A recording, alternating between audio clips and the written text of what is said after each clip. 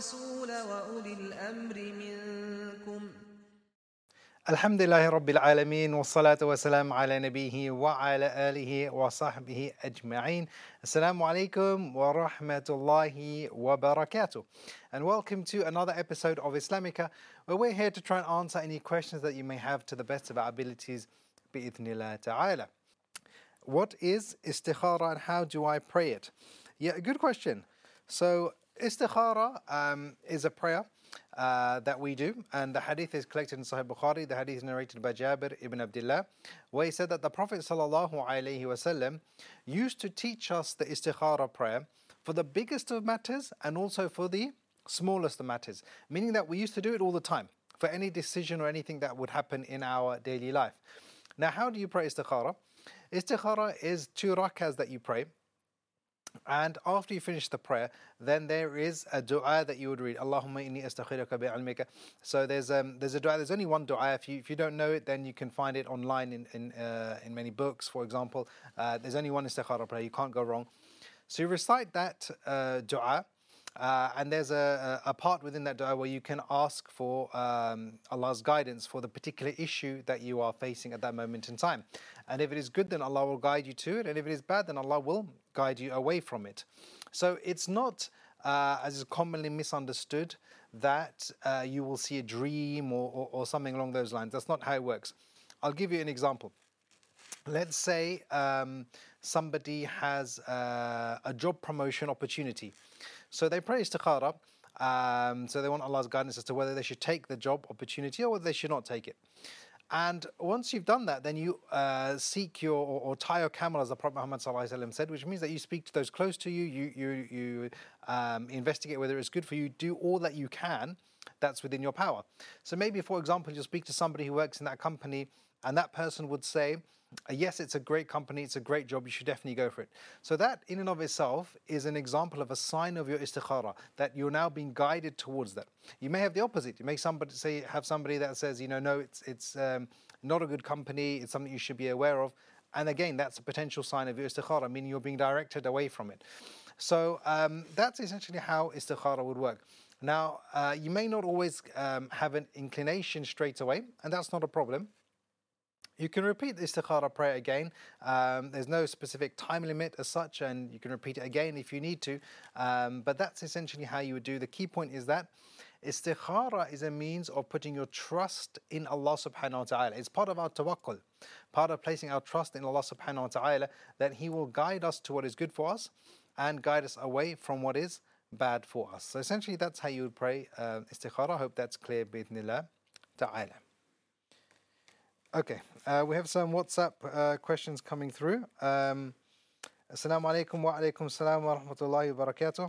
I've been trying to wake up for tahajjud, but it's proving very difficult. It's a fight between me and shaitan. Yes, so there used to be some of the scholars of the past, some of the Salaf, they used to say that I used to get up for tahajjud, but certain times I noticed that certain days I couldn't get up. And they said that they were able to trace this back to sins or mistakes that they had made on that day. So imagine that the sins that we commit, they have an effect on us. We know the Prophet Muhammad ﷺ, he said in a hadith which is collected in Sahih Bukhari, every time we commit a sin, nuktatun soda, a black dot is placed on our hearts. And all of these things, they prevent the light of Iman, the light of the Quran, from entering into our hearts. So it's very important that if we are having difficulty, for example, getting up in the morning for salah or tahajjud or doing certain acts, that we ask Allah subhanahu wa ta'ala for forgiveness, because it could be sins that we have committed that are preventing the light of the Iman, the light of those good deeds, the light of the Quran from entering to our hearts. So that's the first thing that I would say, really important to remember that.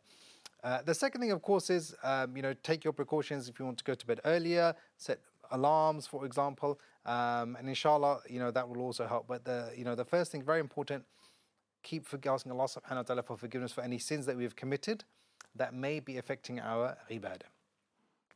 Okay. The next question we had, Sheikh, you just talked about istikhara. I don't know Arabic language, but I can read istikhara dua in my language. Yeah, so the istikhara dua, it's specifically in Arabic, if you like. If you don't know Arabic, then read the transliteration. So the transliteration in whatever language it is that you speak, even if it's in English, for example, is fairly simple, and you should be able to, inshallah, follow that, and that would be a lot better, bidnillah ta'ala. The next question we have, Assalamu alaikum wa rahmatullahi wa barakatuh. Shaykh, wa alaikum assalam wa rahmatullahi wa barakatuh. I have two questions. Number one, I can hear my next door neighbor's adhan clock, but this is different to my local masjid timetable. Which one should I follow? Okay, good question. So the answer is you should follow your local masjid timetable. I mean, the adhan clock could be wrong, the time could be set wrong, for example. So I wouldn't worry about your neighbor's adhan clock, because you can't tell what time it is because you're not in their house. You can't see the clock. So follow your local masjid's timetable. Inshallah, then you will have no issues, bi'idhnillah ta'ala. The next question, following on from that, if nobody is at home, should we keep the adhan clock on?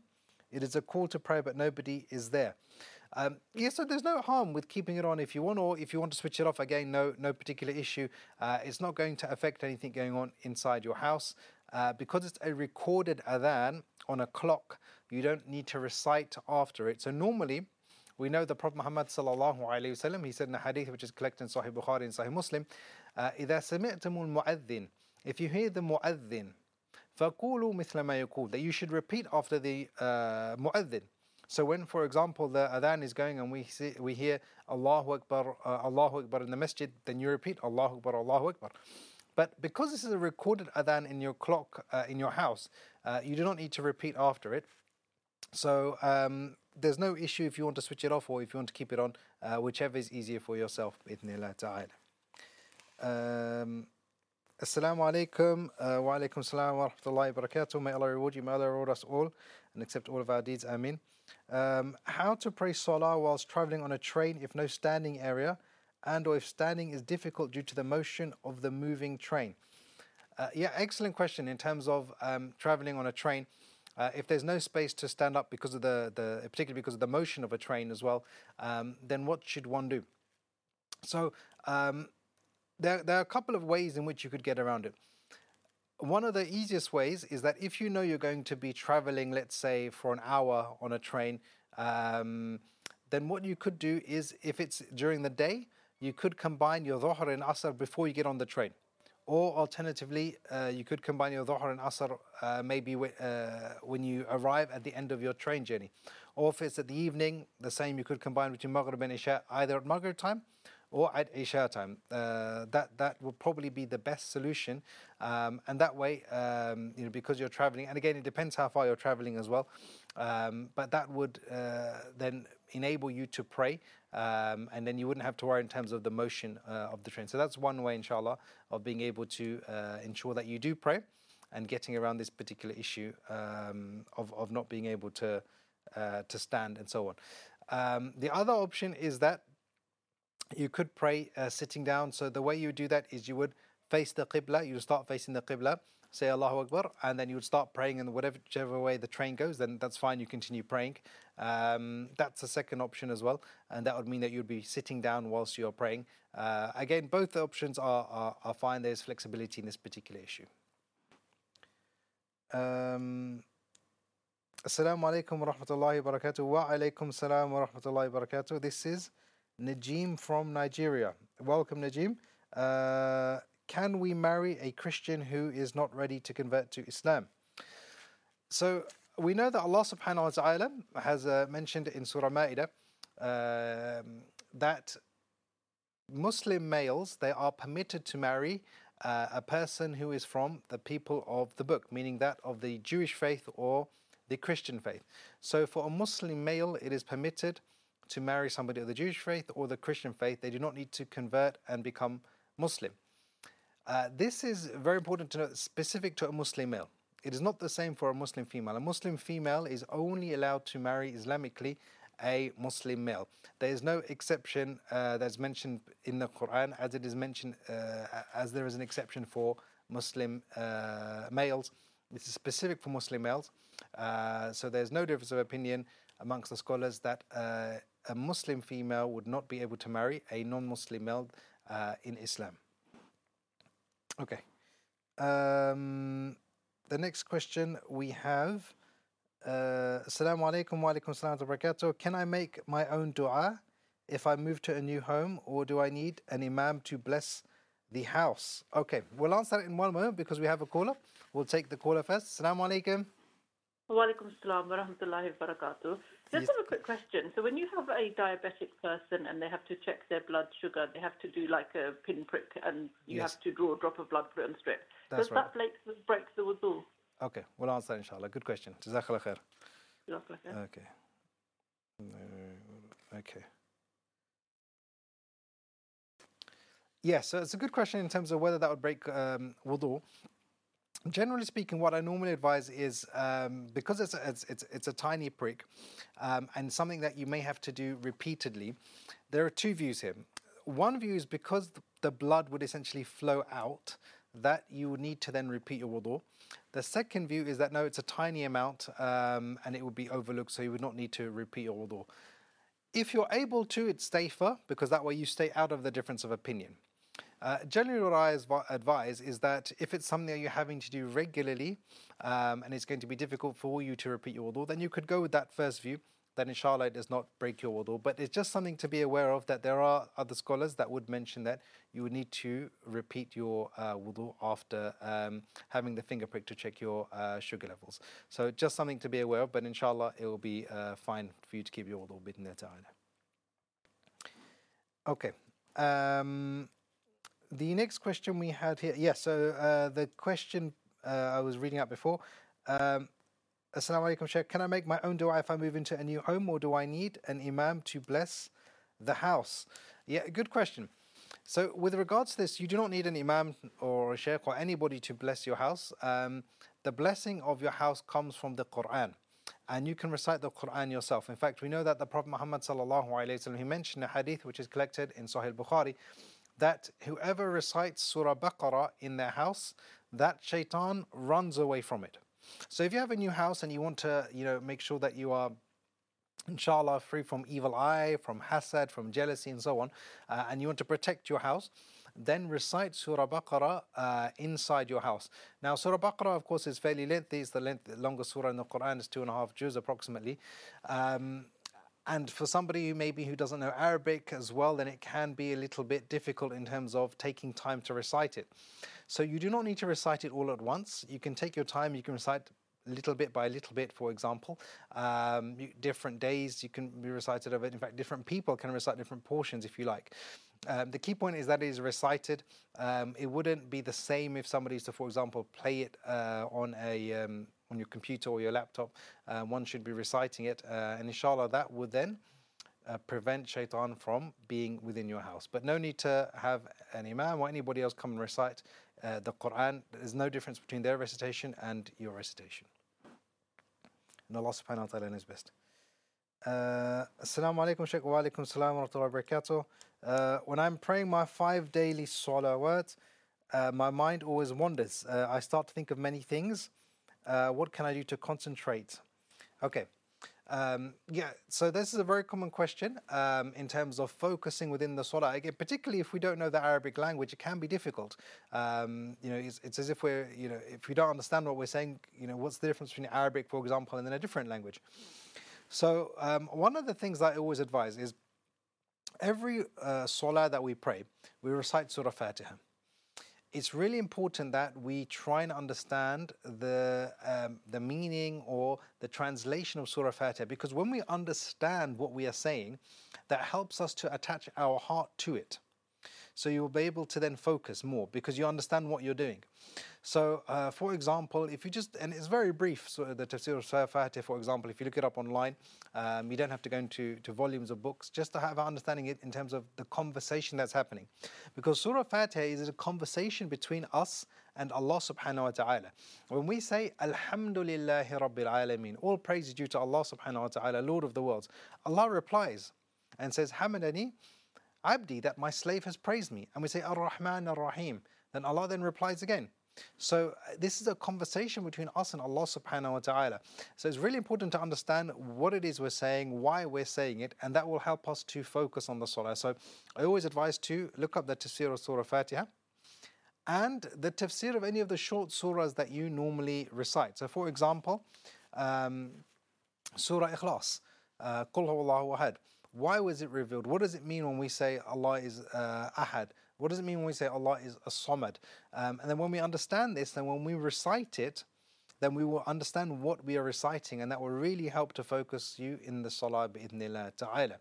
Of course, this is an ongoing struggle. We know that the Prophet Muhammad sallallahu alaihi wasallam, he said that there is a specific shaitan that is there that distracts us from our concentration when we are in the salah. So imagine that shaitan himself knows that the salah is the rope between us and Allah subhanahu wa ta'ala. So he wants to prevent us from it as much as he can. And if he can't prevent us from it directly, then indirectly he will try and reduce our reward by having a specific shaitan for all of us that will try and distract us in the salah. And we know that our reward for the salah is proportional to our concentration in that particular salah. The Prophet Muhammad sallallahu alaihi wasallam, he said in a hadith which is collected by Imam Abu Dawud, that a person will have a tenth of the reward of their salah. Another person will have a ninth, another person will have an eighth, another person will have and go down and so on, a half and a third, and etc.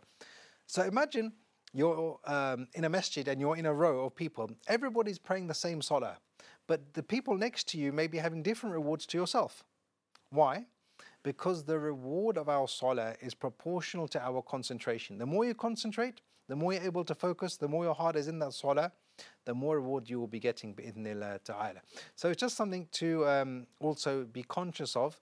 The two factors I always mention, tafsir of Surah Fatiha and tafsir of the short surahs that you normally recite whilst you're praying. Inshallah, that will be able to help. And that's probably a good starting point.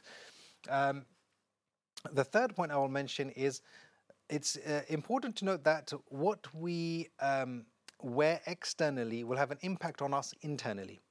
So what I mean by that is the salah, it doesn't just start when you say Allahu Akbar. The preparation for the salah is very important. So in terms of doing wudu, in terms of the place you're going to pray in terms of the clothes that you wear, preparing yourself to speak to your Lord, to Allah subhanahu wa ta'ala. And again, once we have that in our lives, then inshallah the next part in terms of the actual prayer in and of itself will then be easier bi'idhnillah ta'ala. Okay. The next question we have here. Assalamu alaikum. Wa alaikum salam wa barakatuh. Can you please tell me if there are two different iddas for a khula? I know that a khula is one menstrual cycle and talaq 3, but someone has said there's two. One type which your husband refuses to let you go, and another where he gave consent of talaq after demand for khula. So yeah, it's a bit of a lengthy question, but essentially, according to the majority of scholars, the iddah period for a khula would be 3 menstrual cycles, 3 complete menstrual cycles. That is according to the majority of scholars. There is a second view which mentions 1 menstrual cycle, as you've written in your message, but the majority of scholars would say it's 3 menstrual cycles, and it has to be complete menstrual cycles. Meaning, if you had your khula or in the middle of a menstrual cycle, that menstrual cycle does not count. It needs to be 3 complete menstrual cycles. And just to clarify, for anyone that does not know what a khula is when the wife asks for a divorce and the husband agrees. So that's just in simple terms to summarize it, because I believe we have another caller. Okay, we have a caller. Let's take that caller. Assalamu alaikum. Assalamu alaikum. Wa alaikum salam, Sheikh. Yes, go ahead, you're live. Sheikh, now I want to go on Umrah, and sometimes I forget the du'as in Arabic, and Yes. sometimes I get my surahs mixed up or forget them sometimes. Yes. So if I go and I can remember certain shorter surahs, Surah Fatiha, and the sort of, but if I just recite just those, would they be accepted? Do you mean at what point do you mean? Do you mean when you're doing tawaf, or do you mean so you Yeah, connect your where prayer? I do salah, where I do not salah. Oh, okay, fine, no problem. We'll answer inshallah. Jazakallah khair. Okay. Yeah, so good question. So the brother, inshallah, is going for Umrah. We ask Allah subhanahu wa ta'ala to facilitate your Umrah, to make it easy for you, to accept it, and to call us all to his house soon, bi'idhnillah ta'ala. Ameen. So with regards to that, so yes, if you're praying and you only know Surah Fatiha and maybe a few short surahs, then no issue with that, inshallah. Allah subhanahu wa ta'ala does not take us to account for that which we have no, or we are not capable of. So we know the verse in the Quran, لا يكلف الله نفسا إلا وسعها. Allah will not burden a soul with more than that of which they are capable of handling. So yes, you can go and recite Surah Fatiha and any of the short surahs that you know, and inshallah that will be fine, bi'idhnillah ta'ala. Okay. We have another caller? Okay, Assalamu alaikum. Wa alaikum salam. Yes, go ahead, you're live. Yeah, I would like to ask, is it permissible to take out life insurance Islamically? To take out, sorry? Life insurance. Life insurance, okay. Okay, no problem, we'll answer inshallah. Jazakallah khair. Barakallahu fiqh. Okay. Yes, so with regards to insurance, so insurance is problematic in Islam. Why? Because there are a number of aspects in it that Islamically would be problematic. So insurance in general covers aspects of gambling, meaning that you are paying for towards something, and you may or may not get that something else in return. So it's effectively like gambling. You're putting money in something, and you may or may not get anything back. It also comes under a category of riba, a category of interest. Because again, you're paying money for something and you may get money back. And if you do, that money may be more. So you paid in X and you may be getting Y back. So again, that's another aspect. So there are a number of aspects that are problematic with insurance. Yes, there are certain aspects that are a necessity. So for example, you can't drive here in the UK unless you have insurance. If you're, let's say you're working in the medical profession, you need a type of insurance, type of indemnity in order to be able to work. For example, in the NHS, otherwise you can't. So there are certain things that are necessities because of the law of the land, which you have to in order to be able to work and so on. But other ones which are, let's say, optional, such as in this case, life insurance, then according to the overwhelming majority of scholars, it would not be something that would be permissible. Allah subhanahu wa ta'ala knows best. Okay. The next question we have here, Assalamu alaikum, Sheikh from the UAE. Wa alaikum salam wa rahmatullahi wa barakatuh. Is kosher food halal? Yes, so in terms of kosher food, we know Allah mentions in Surah Ma'idah that the food of the people of the book, meaning those of the Jewish faith, for example, in this particular case or question, will be permissible for you. So yes, kosher food would be permissible for you to eat. There's no particular issue with regards to that. Inshallah, it'll be fine, as mentioned in the Quran in Surah Ma'idah. Okay. The next question we have here, is pension saving permissible in Islam? Yes. So with regards to pensions, so this is requires a bit more detail because it depends on the nature of the pension. So for example, what they're investing their money in, the nature of the company that they're investing it in. Are they investing it, for example, in something which would not be permissible? Let's say, I don't know, some type of alcohol company, or are they investing it in something that is permissible? So it depends on the nature of the pension in and of itself, in terms of what exactly is the company that they're investing in, and based on that, then you'd be able to know whether it would be permissible or not. So a few things that you need to look into, but unfortunately it's not a blanket answer. It depends on the individual particular pension that they are offering you. يا أيها الذين آمنوا أطيعوا الله وأطيعوا الرسول وأولي الأمر منكم